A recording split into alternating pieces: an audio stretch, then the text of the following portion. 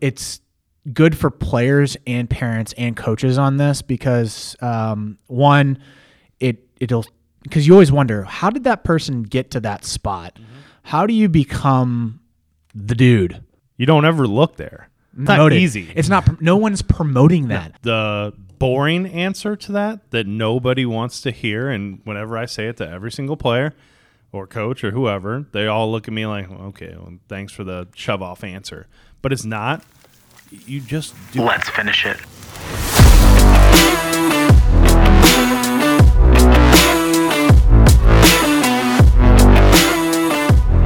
What is up, everybody? Welcome back to another edition of The Closing Pitch. My name is Spiker Helms, and this is a show about people, culture, and how to create a winning lifestyle. We're coming off the Lawler episode, and I still think that was just a phenomenal conversation, and it's the first time that I've developed an episode and like the segments of it, and I didn't even use any of the segments that... Might as well have thrown it right into the trash. I mean, and again, that's when you have a good guest like that, it makes the conversation more unique. And whenever we create these podcasts, we want it to be very organic conversation. We have talking points, we have segments that we look at and make sure that there's some type of clear path, because we don't want it to be where we're talking about random nonsense. But whenever I have a conversation with Lawler, it's always, there is a sequence of events, and we always go back and forth on the combo. So it was awesome. He was a good dude, man. That was my first time meeting Todd, and good gosh, he's a smart, intellectual individual, and that guy, he was entertaining. I did not speak that much in that podcast, but I was enjoying being a fly on the wall. There was a lot of problem areas that we addressed in baseball space. And again, baseball's in a really good area right now, but I'm hoping I can look back at that podcast and say, yeah, we saw everything that was going to happen moving forward, because Silicon Valley is not going to create the technology for sports. It's just, it's the market cap's not there. It's not a profit area for them, but these idea guys like Lawler in the Midwest who live and breathe youth sports every single day, they can see the problems. The East and the West Coast, God love you guys. I love visiting LA and New York City, but at the same time, you're not experiencing, it's not the central hub of amateur sports. Now you're probably going to come back at me like, oh, you're all wrong. We have the best youth sports. And I'm open to that debate, but it seems like example, Lawler and his group are originally from Iowa. Yep. Who would have thought that one of the most influential products in youth sports came from Iowa, and Team Snap came from Colorado. So I feel like there's a lot of segue there, a lot of I wouldn't say segue, a lot of wiggle room for some parent out there that's having an issue, and they're going to end up solving that issue for youth sports. It's just solving problems, and honestly, the whole time when he was talking, it was just more so about him trying to create an overall better experience. That was what he kept going back to. It's like parents, players, coaches, directors, tournament directors, everybody. It should just be a better experience, and through technology and through different innovative ways, we can help create that. Yep. And his idea on live streaming with games, and people are going to be like, oh, he didn't even get down there. Yeah, like, people are going to be like, oh, we already have that. Like, no. The ideas that he has on that is phenomenal. I can like, when he talks about it, it just seems like, yeah, that's like a foregone conclusion. It should definitely go that route. But again, who's to say in 5 years it's not? You got to have Maybe somebody. Sooner. You got to have somebody that's going to be a catalyst and push that envelope forward. Mm-hmm. So today's episode is, we're not going to go tech route, startup culture, anything like that. I got a really good question from one of our players, and it ties into what Dave wanted to talk about as well. And I'm just going to read the text, and then we'll go off of that. And I feel like it's good for players and parents and coaches on this, because one, it'll, because you always wonder, how did that person get to that spot? Mm-hmm. How do you become the dude. Now, we're not going to be talking about like Jeff Bezos or Tim Cook or any of those guys. Like that's like a whole nother level. I have not reached that status, and I don't know how it is to get to that spot but I do want to put in some insight on this because I have been around Major League Baseball players. One of my friends is actually three of my friends are Major League Baseball players, and I've played with guys that were in the show. So the question was I was wondering what do professional baseball players do differently or better than college and high school players? I will backtrack, and I know I just said we're not going to talk about startup culture, but when learning about startups, because I did do a startup called Tournament Guy, if no one knows what Tournament Guy is, it was a platform to find tournaments. And I started studying startup CEOs, like the founders.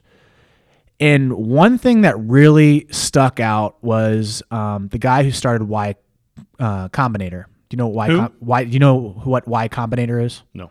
Y Combinator is it was like an incubator for startups. So it was kind of like Shark Tank, but on steroids. Okay. So what these startups would do, they would apply for the Y Combinator, and then they would live in one space, and then they would build a product. Okay. A number of big companies have come out of that. Big startups have come out of that. Okay. And he said that you can't look at a corporate 500 company. You can't do that because they're at a different level than you are. They have different resources that you have. And that's not your strong suit. They have their strengths, but they also have major weaknesses that you have that are strengths. Yes, do you want to get to that point where you are the CEO of a Fortune 500 company? Yeah, who doesn't want to be that? I would love to go IPO and then end up becoming this dude. No doubt. And he also said you can't compare yourself to the person that just got IPO'd, where they're now reaching that stock level. They're going to have investors coming in, the retail investors. You can't compare yourself to that either because they're at a different level. They're trying to solve different problems. They have different strengths. They have different weaknesses. The only thing that you can compare to is you have to look at guys that are just a little bit farther than you are, because then you're going to get ideas of, oh, that makes a lot of sense. I should do that. That's why that works. It's the same way in a career. I can look at Jeff Bezos and I can look to, you name the CEO, and say, man, I love what he does. I can take few things from him, but I can't do like the tactics of like, what do you do when you wake up? What do you do when you eat? How do you approach this? How do you approach that? Yeah, I'm going to get some tips, but I really need to know. That's why I like Andy Frisella a lot, because he is still a small business. I can see what he's doing. It's a lot easier of a path to understand, oh, that's what I should be thinking about. That's how I should approach it. And he does a really phenomenal job on his podcast to share that idea of what he thought about when he was in your spot. In my spot. Yep. In our spot right now. Right. Which, again, when we first started listening to him, we were a Balls and Strikes, a small little baseball facility. Yep. We didn't have a conference room that we're in right now. Right. We literally had an office space with one little table, and then we'd have our meetings on a lunch table in a weight room. People need to do more of that to understand, like looking just a little bit past them to see, oh, that's what I need to do. That's kind of the hardest place to find it, though. You don't ever look there. No, because it's not promoted. Not easy. It's not. No one's promoting that. No. Like, would you want to promote what we did at Balls and Strikes? Be like, oh, hey guys, look at us. That's where you want to get to. We're doing the weight room. We're having our meeting. Hey, check us out. Right. No one's gonna find that interesting. I wish I documented everything. Sure. Because then we can go back and be like, yeah, check this out. It's kind of cool that the podcast was part of that a little For bit. Like, we knew that we were making the move, For sure. and we did a few videos there. Hey, I like it. I mean, I like looking back and remembering it because you never want to forget where you're at there, right? Where you've been, where you've come from. And so, like, with this player's question, what separates the professionals from the college, from the high school? And by the way, if there are players listening to this, before I start talking on this, what that player did when reaching out to an adult coach and asking that question, that's a step that 99% of people never even ask. Mm-hmm.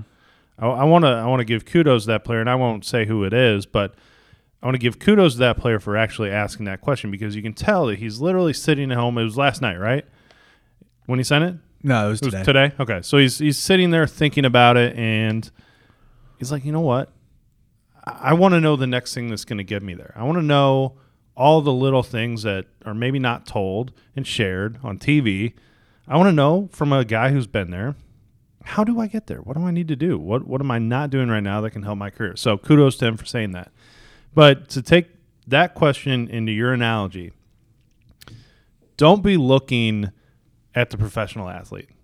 Those guys, you don't even, to talk on a podcast, we'd have to spend days, weeks, talking about the little things that they did day in, day out, the career jumps that they made, the choices they've made. That would be forever. And frankly, they don't remember. They probably don't. And that's the hard part about it, is you're trying to get a memory recollection of what they did. That's so hard. Like, I try to think back of what I did, because I had example. I had Jackson Paisley come in and Matt Paisley. Mm-hmm. They listened to the show, and Jackson had a phenomenal question, bunch of phenomenal questions. He's like, how do I get there? How do I know that I can be that guy? Like, I see these seniors walking around in the high school, and they're strutting their stuff because they know that they're going to college. Yeah, it seems that way, but I mean, there's probably some insecurities there that guy's dealing with too. But it made a recollection in my head, and it was like, yeah, that seemed like it was impossible. Yeah. And it does. It felt like there was a huge wall. Like, how do I even get there? Like, I remember watching Max Scherzer pitching for Mizzou in the playoffs. Yep. And everyone was centered around this TV, and I was like, how do you even get there? Yep. And the boring answer to that nobody wants to hear, and whenever I say it to every single player or coach or whoever, they all look at me like, okay, well, thanks for the shove-off answer. But it's not. You just do it day in and day out and focus on your process. That's the boring answer. That's the answer that no one likes to hear, because why? It's a long-term play. Well, no one wants a long-term play now. They want the tips, the tricks, the strategies. They want the thing that's going to get me to where I want to go tomorrow. That doesn't exist, though. It doesn't. I can't give that one player who asked this question, I can't give him, oh, well, dude, if you just do this with your swing and this with your nutrition and you watch this video, you're going to be there. That's that, the guy who's basically a snake oil salesman. That's well, it's not I wouldn't say that term. It's they thrive off of your hope. Sure. And they exploit it. Like, but if you say how do I get there? Like, oh, you're this close. Like, right. If you just do this one thing, or if you buy this software, or I'll show you everything that you need to do. I'm the path. I'm what's the best way of describing it? It's like I'm the Yoda. Yeah. Which drives me absolutely nuts, because you're preying on the insecurities of that person. That's what you're doing. Mm-hmm. That I could sit here and blow smoke up all these players' asses and tell them over and over and over, hey, if you just do this one little thing, or if you come play for the Tigers, you are guaranteed to get to the next level. Guaranteed. I guarantee you a scholarship. Yeah. Which happens, and it drives me nuts. Yeah. You'll never once hear me say that. Why? Because I can't guarantee that. I can't sit here and tell you what you're guaranteed for in a year. And this happens in every industry, though. Yeah. That's what's crazy about it. It happens in startup culture, because I saw it in Tournament Guy. Like, people would reach out to us and be like, hey, I can do this for you that'll exponentially grow your accounts. Sure. It happens in every industry. What I can tell you, what I can pseudo promise you is that if you show up every single day, work your ass off, day in, day out, ask questions like this, ask those questions about how you're going to get better, continuously stay in touch with your coaches, keep trying to change or add to your development program, and keep trying to gain information and knowledge, then you're probably going to get somewhere. Is it the major leagues? I don't know. I can't tell you that. Is it college baseball? I don't know. Maybe your peak is to be a fantastic varsity player that gets you some accolades in your hometown. Maybe that's the best. Is that a problem? I don't know. I don't think so. But I can guarantee if you do those things, and again, that's not the sexy answer. No one wants to hear that, man.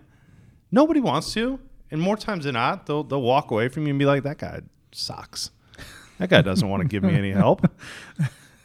But in essence, that's the answer you need. Because if you want to look at the professional players, okay, the major league guys, your boys, Luke Voigt, okay? Well, I watched Luke Voigt train in the offseason when he was a single-A player, and I didn't know him in college. Well, kind of. But I watched him train as a single-A player every day in the offseason, and there was no glory about that. Well, you saw Blaine Gabbert firsthand during high school. I mean, there was no glory about it. There was no like cheat codes or secrets to it or hacks to get to the next level quick. There's nothing to that. It's simple sweat equity, work, learn, knowledge, gain. That's all that was. It's curiosity. I think curiosity is the biggest thing, is always being curious of how to make yourself better. Not in a curious way of buying something, but more curious of how does my body work? How does my recruiting work? What is the ins and outs of a scout? How does a scout work? What's the level that each scout is at? That's why I like the Jason Bell episode, because he really deep dived on the organizational chart.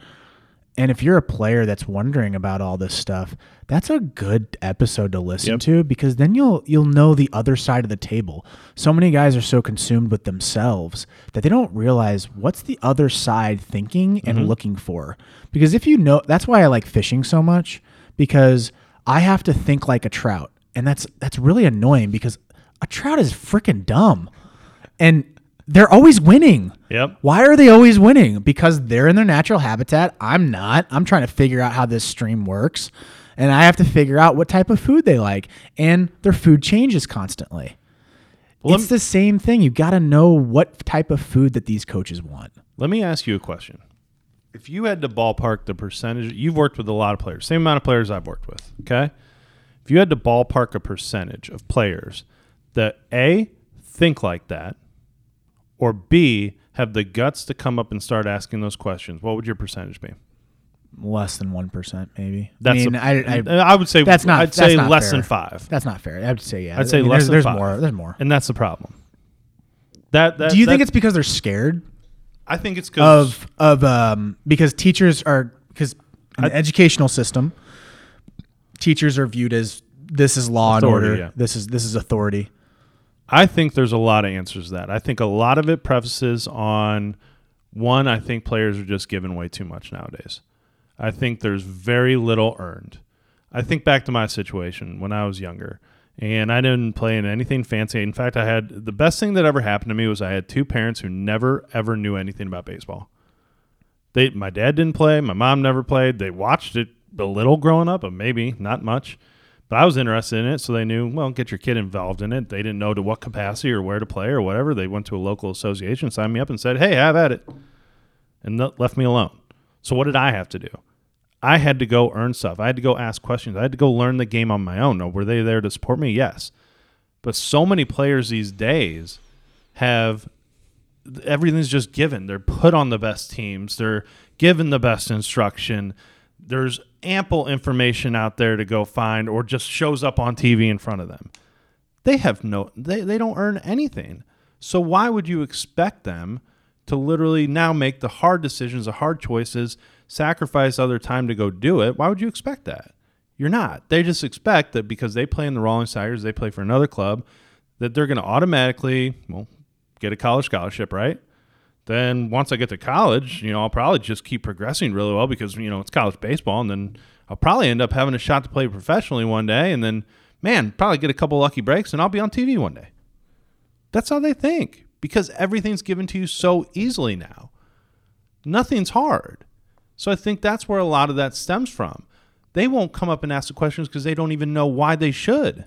They just think it's going to happen. They have an idea. They think that idea is just going to come to fruition. The worst, best thing that ever happened to me, I explained it in one of the episodes, my recruiting story, where I was in club baseball, and literally the coach told me, you're not going to make it. Right. You're not a Division I athlete.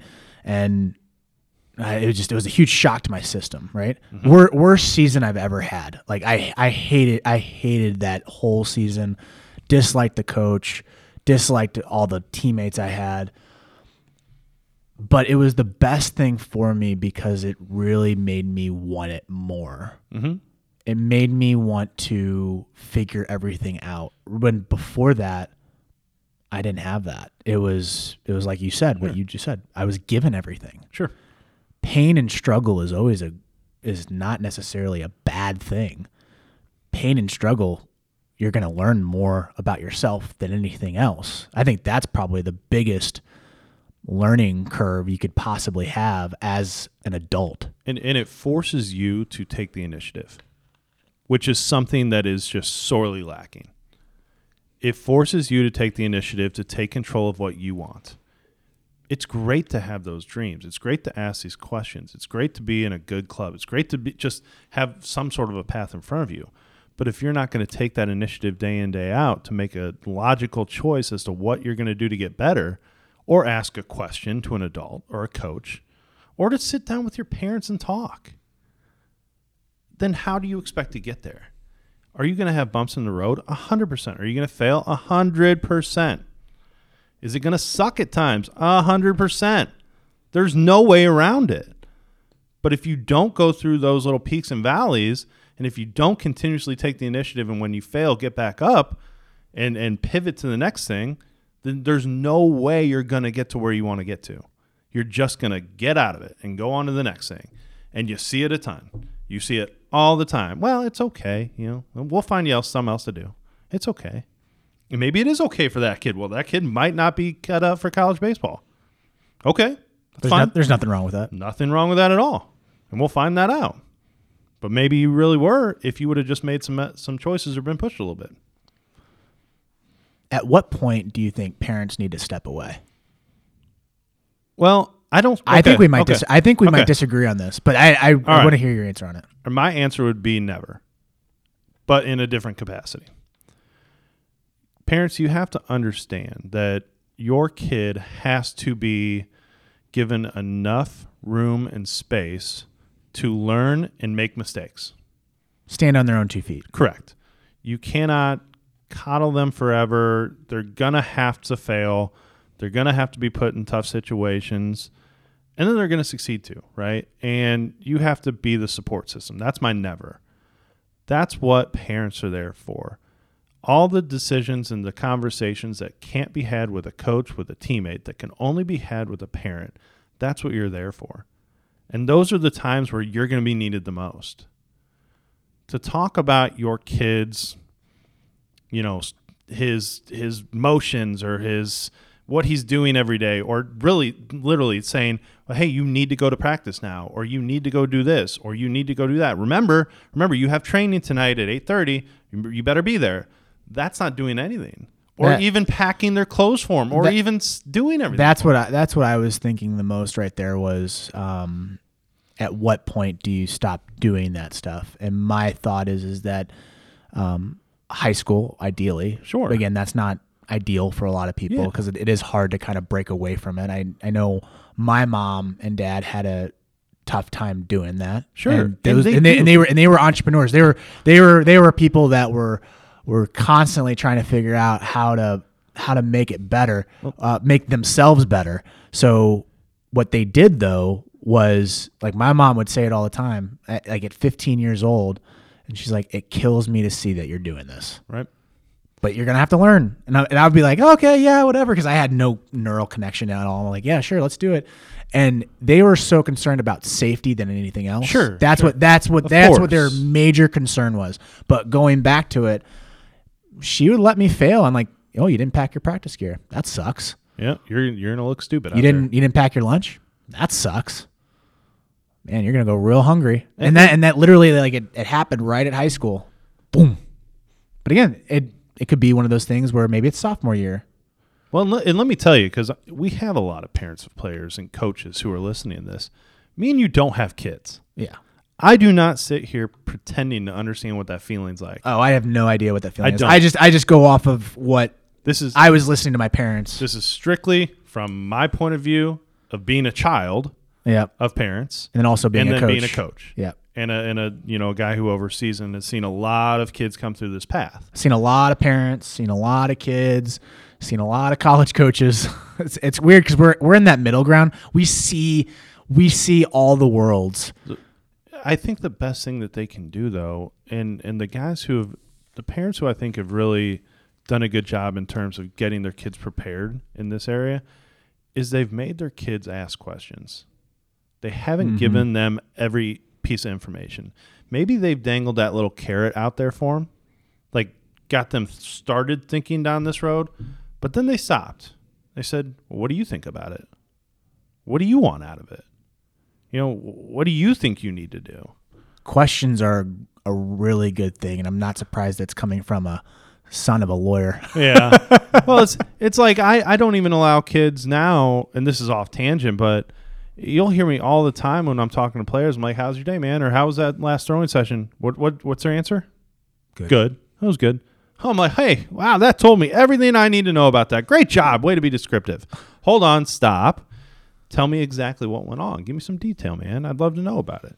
If you give me some detail, maybe I can give you some answers back. It's asking the right question. Yeah. It's digging. It's doing that introductory question, and then it gets them talking like good, and then giving them the next question. Oh, yeah.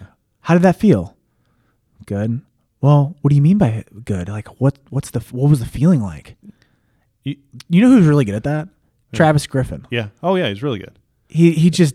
And all of a sudden, you've had an hour and a half conversation. Yeah, like you're like with that's what was so funny about that with and people that don't know Travis. We've talked about him previously on the podcast. He's gonna end up being a character on our show, and he hasn't even been on the show. Yep. But every time I coached with him, and I would have him in the car, and I'd have like a bad day, and he'd just ask a question, and I'm like, that's okay, and then he'd just open me up just ever so slightly, Yep. and next thing you know, I'm laughing and Yep. giggling, and then he ends up, we're sharing stories about his kids, and then next thing you know, we're talking about history, and then the players that he's working with, and then you have a 2-hour conversation.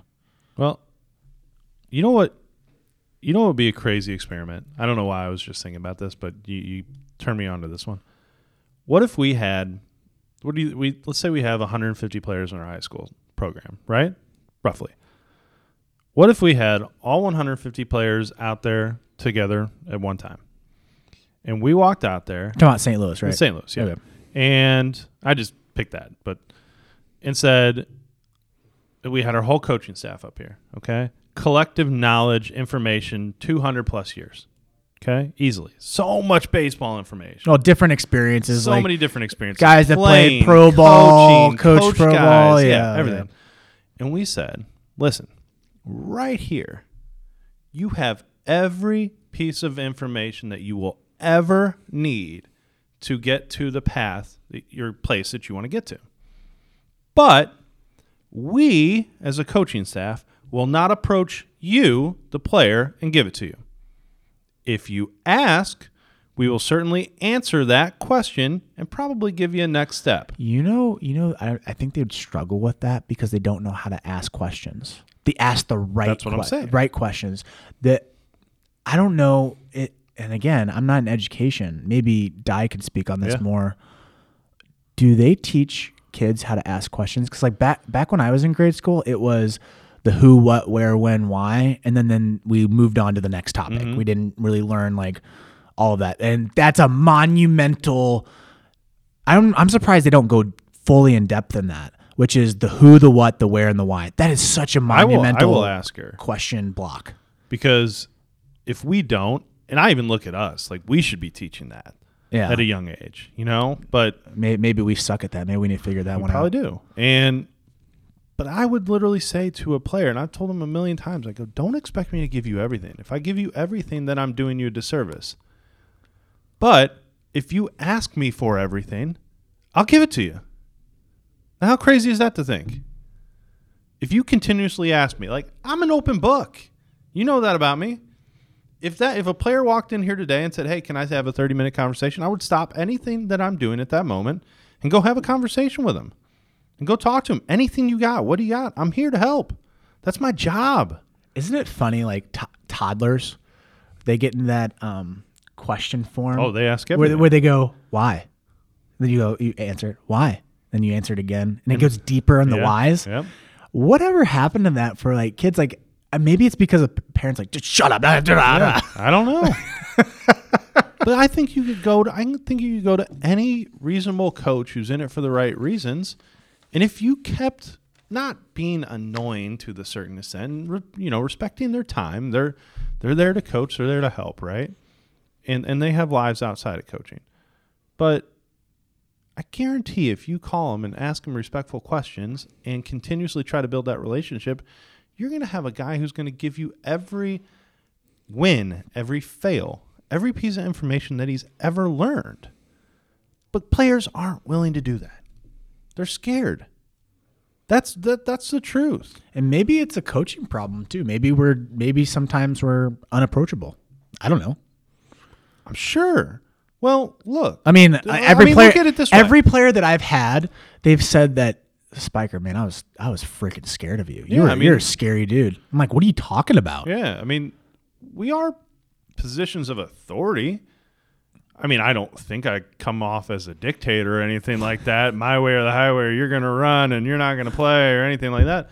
I don't think I come off like that, but we are positions of authority, and they are still teenagers and below, right? So we have to understand that. But I also want players to understand, too, that at some point it's okay to ask. It's okay to approach an adult. It's okay to ask tough questions or think about these types of tough questions, because I guarantee this player didn't know that we were going to do a podcast on this, and I'm going to make him listen to it. Maybe players are afraid of the coach just saying, because I said so, or who do you think you are? Yeah. To ask that question. Probably. I bet you. I'm a favor of that, is asking questions so tough that if you can really tell a person's character if they say, how dare you ask that? Mm-hmm. Who do you think you are? You're just some 15-year-old punk. Right. Then you really know where your coach stands. Sure. You're like, that's a dude that I really don't want to get taught by. No, not at all. But the good ones, the guys who are in it, they'll answer it. That's what I liked about Coach Gutton so much, is when I went against him, he didn't say, how dare you? It was more like, okay, we'll see how it goes. But G's also a guy who I guarantee if you would have taken the initiative and gone back into a room, and you probably did this a million times into his office, and said, I need to talk to you about these certain things, or this in my life, or this about my game, or whatever, he would have probably taken 2 hours out of his day to sit down and talk to you. Oh, without a doubt. Was he going to pull you back there? Well, we're at the ABCA, and we're sitting there right before we're about to go on the convention floor, and G pulls us off. He literally, the dude walks, and like everyone stops him. He's a celebrity. And I didn't stop him. He literally stopped and said, Spiker, what's up, man? How's it going? Yep. And he could have gone all the way, because he's probably meeting somebody or whatever, and sat down for us for 30 minutes. And it didn't seem like he wanted to leave. It was more of it was a surprise. He was in the moment. He was surprised, and he said, anything else is no worries. Right. I'm going to sit down and talk to Spike and talk to Dave and see what's going on with the Tigers land. Yep. I think that's an amazing attribute, because, again, with such a busy world, he was able just to take 30 minutes out of his day and talk about his family and then learn about us. So it was a lost art, really cool. Man. We didn't even really answer the question on pro college and high school players. What's the difference? Okay. Here's how I would answer it. It's exactly where you started off, Spike. It's my initial answer would be, well, let's look at how you can become a consistent varsity player first, or a consistent high school player first, or a consistent college player, wherever you're at, okay? But then I'd preface back to it. I'd go back and say, well, think about what they did day to day. Think about what they did to get to that next step.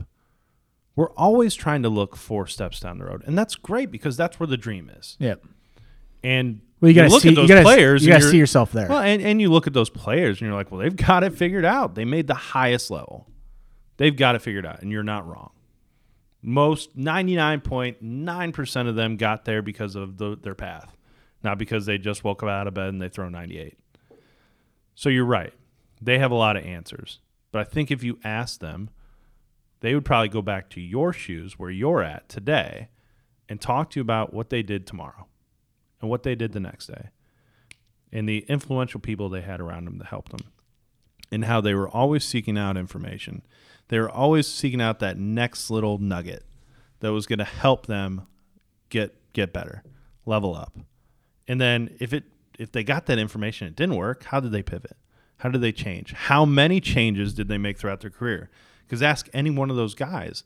It wasn't just, I found this one thing in high school and it's worked for me ever since. Never are they going to say that. It's something that, I found this out and this helped me get here. But then it didn't work there because that competition level got exponentially better. So now I had to pivot. Now I had to change my game up. Now I had to learn this asset about myself. Or I became a better base runner. I became this or whatever. And then all of a sudden, that got me a little bit better.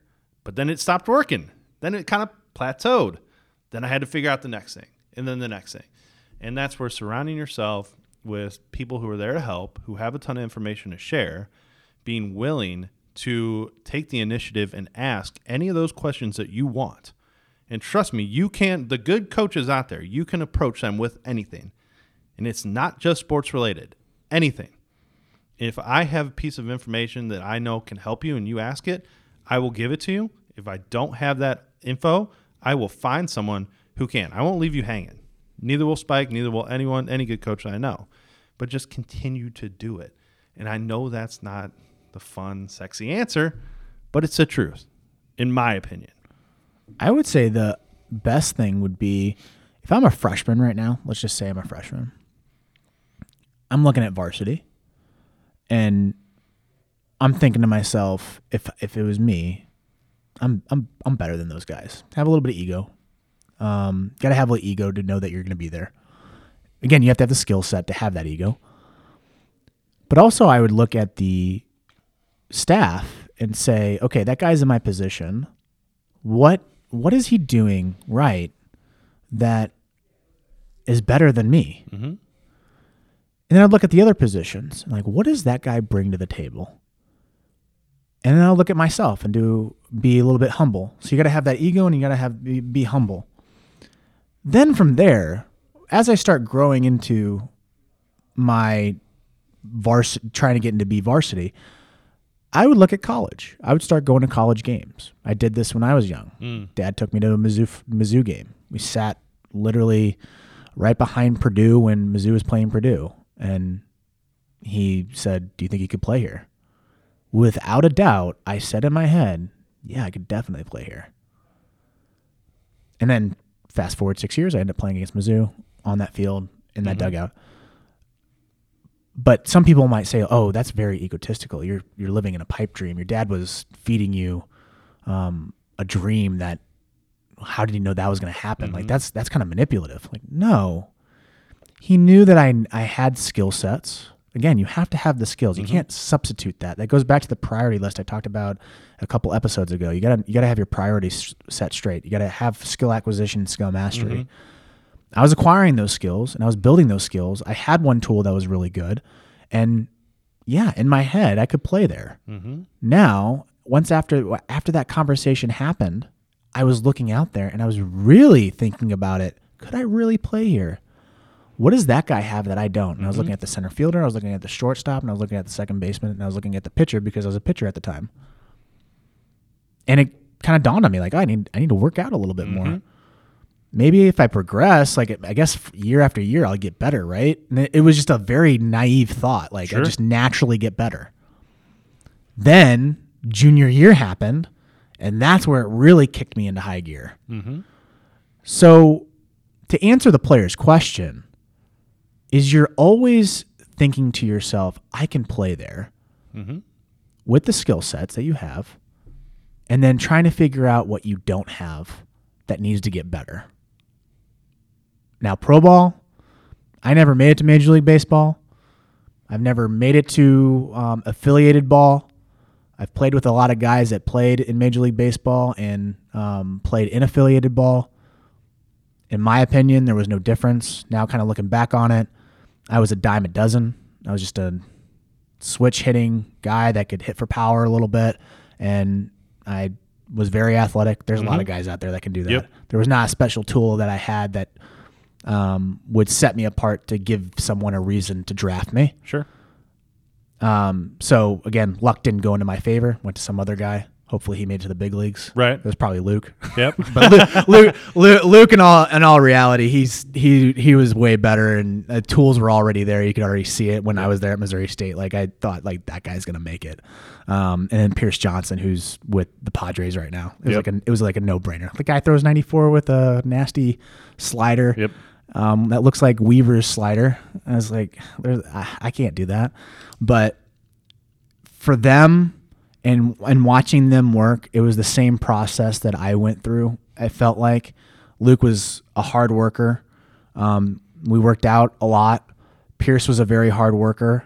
So it goes back to your point. They constantly pounded the pavement, and they tried to reach new heights. Their heights were farther than mine, and they were farther than all my other teammates. So, again, you have to have the skill sets to get to that next level. And it goes back to the Jason episode where I love how he talks about minor league baseball. He's like, you're good, but you're not that good. Right. But I mean, again, you're good. Yeah. Because it's true.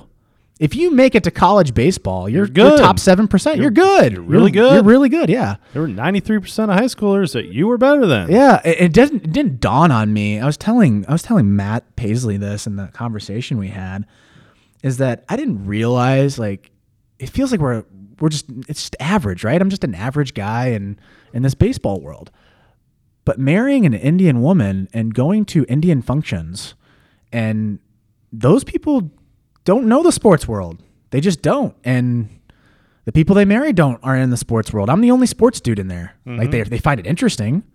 They play sports, but they didn't play it for money. And they think it's crazy that I did that.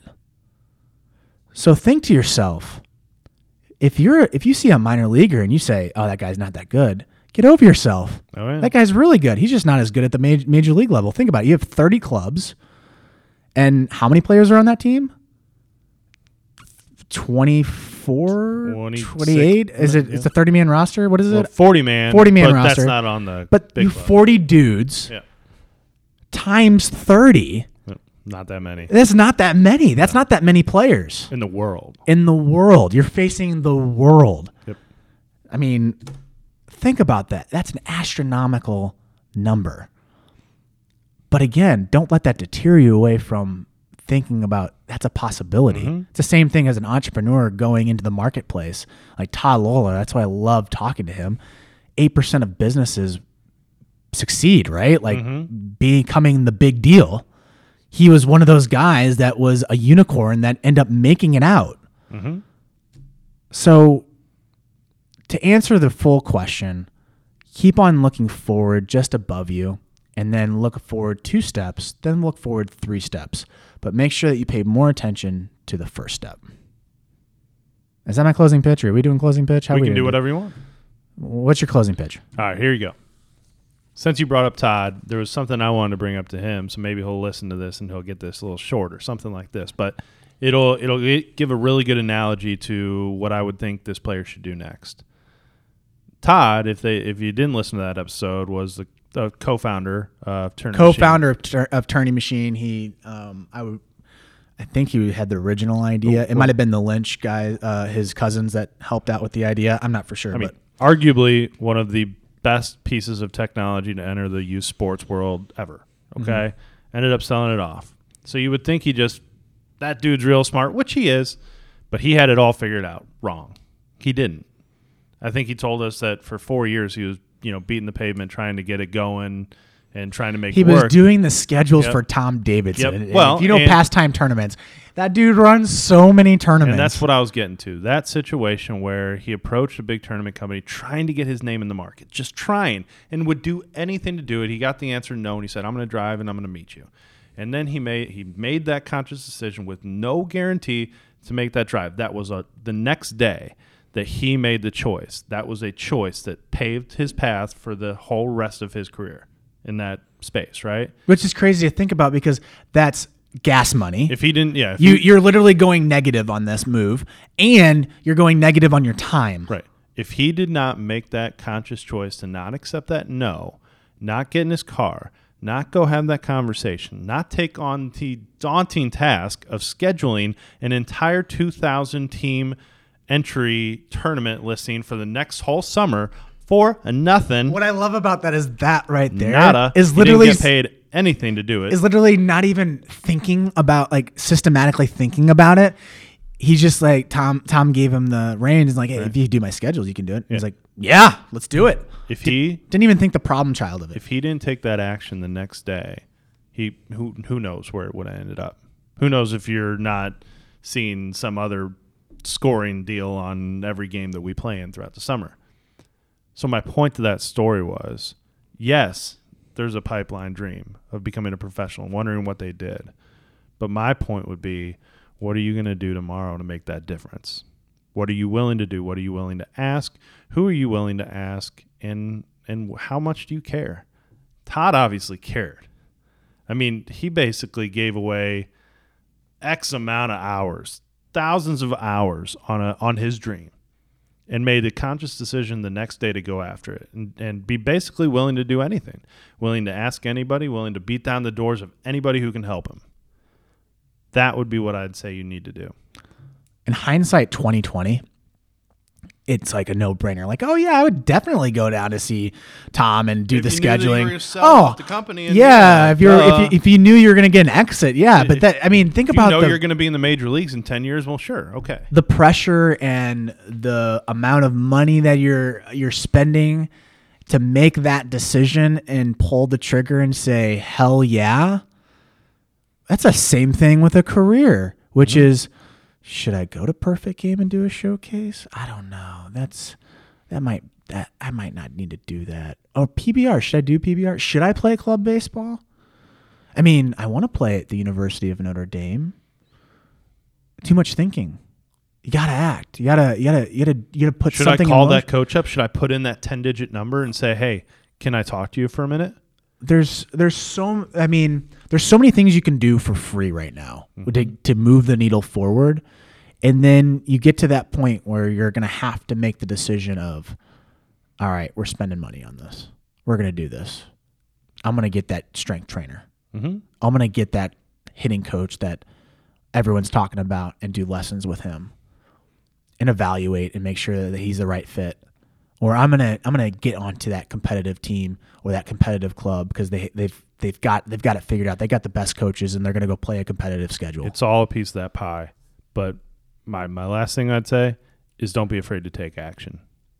Just take action. If you're wrong, you're wrong. If you fail, you fail. But keep taking action. Don't wait for it. Don't hope it comes because it's not. Nothing falls in your lap. Take action. Well, it's like with our stuff, making the decision of bringing on more staff. Where's our company going to pivot? Which move are we going to make or next? what software are we going to buy to make sure that we're able to function a lot better? Like that, everyone has to make a decision on something. I mean, think about Aaron. Like I can only imagine we can have him on again about this. Nah, screw him. He's the boss. I don't want him on this podcast. just thinking about the things that he has to think through on a consistent basis because he has to make the decision. Sure. He's the last final straw on the decision making. Mm-hmm. You gotta be. But I'm not afraid to say this because I know he's not going to fire me. But I'm sure he's failed. Yeah, He'll tell you that. He'll tell you 100%.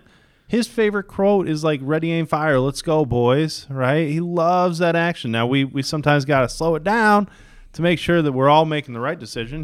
I'm just giving. But he's good at adjusting though. He really is. But again, he is a perfect example of this. There's no way that guy's not afraid of action. If he believes in it and he's done his homework and the guys and people around him and he's asked questions, let's go. Let's take that next step. Pull the trigger. That's it. I'm just going to leave that as your closing pitch, and that's going to be my closing pitch too. So boom. That's we're going to end it out there. Are you cool with that? I'm fine. Or do you want me to have a closing pitch? No, I liked it. Guys, make sure you subscribe to the show. I keep on forgetting to do this in the beginning.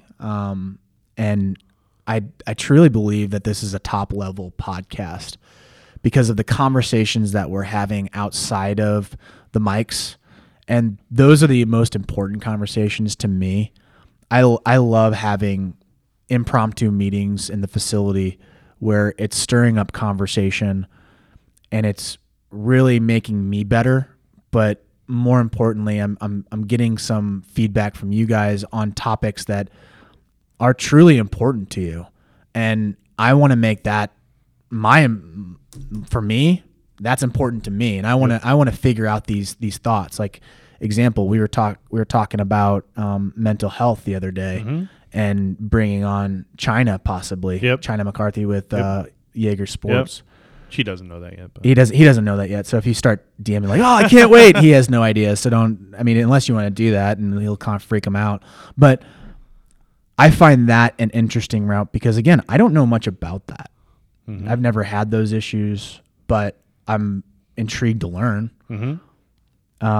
Because if I'm able to learn and know that, it's going to make me a better coach and a better person and be able to handle certain situations a little bit better. So keep on giving us these conversations outside the mics. It really helps us. And also make sure that you give us a review. Those 5 stars mean so much to us. We have, I think, 34 now. Yep. I would love to get that to 100 at some point. Yep. And that's on. I can't go in there and give us a 5-star. I don't want to. I just can't do that. We need your help on that. So if you guys could go out there, give us a 5-star review. I don't think you have to put your name in there if you want to go anonymous. I know how that is with some people. And I know some people don't like to have a social media presence, but if you can go outside your comfort zone for us and give us that 5-star review, that helps us with getting more guests, which makes this show a lot better. And also gives us fuel to the fire and opens up more conversations for us. So if you guys could do that, that'd be a huge benefit to Dave and I. It would help a ton. Anything else on that? No. All right, guys, we will catch you in the next episode. See y'all. Thank you for watching or listening or both to The Closing Pitch. If you would like to get your closing pitch featured on the show, we use a podcasting app called Anchor where you can submit your statement or question via audio. Or what you can do is comment in the comment section of this post. We also accept direct messages. Please give us the A-OK if you do send us a DM to use your statement or question on the show. Last thing, please give us a review on your platform of choice, 5-star preferably, and we value your opinion, and this allows us to reach more people. Thank you for listening, and we will catch you in the next episode.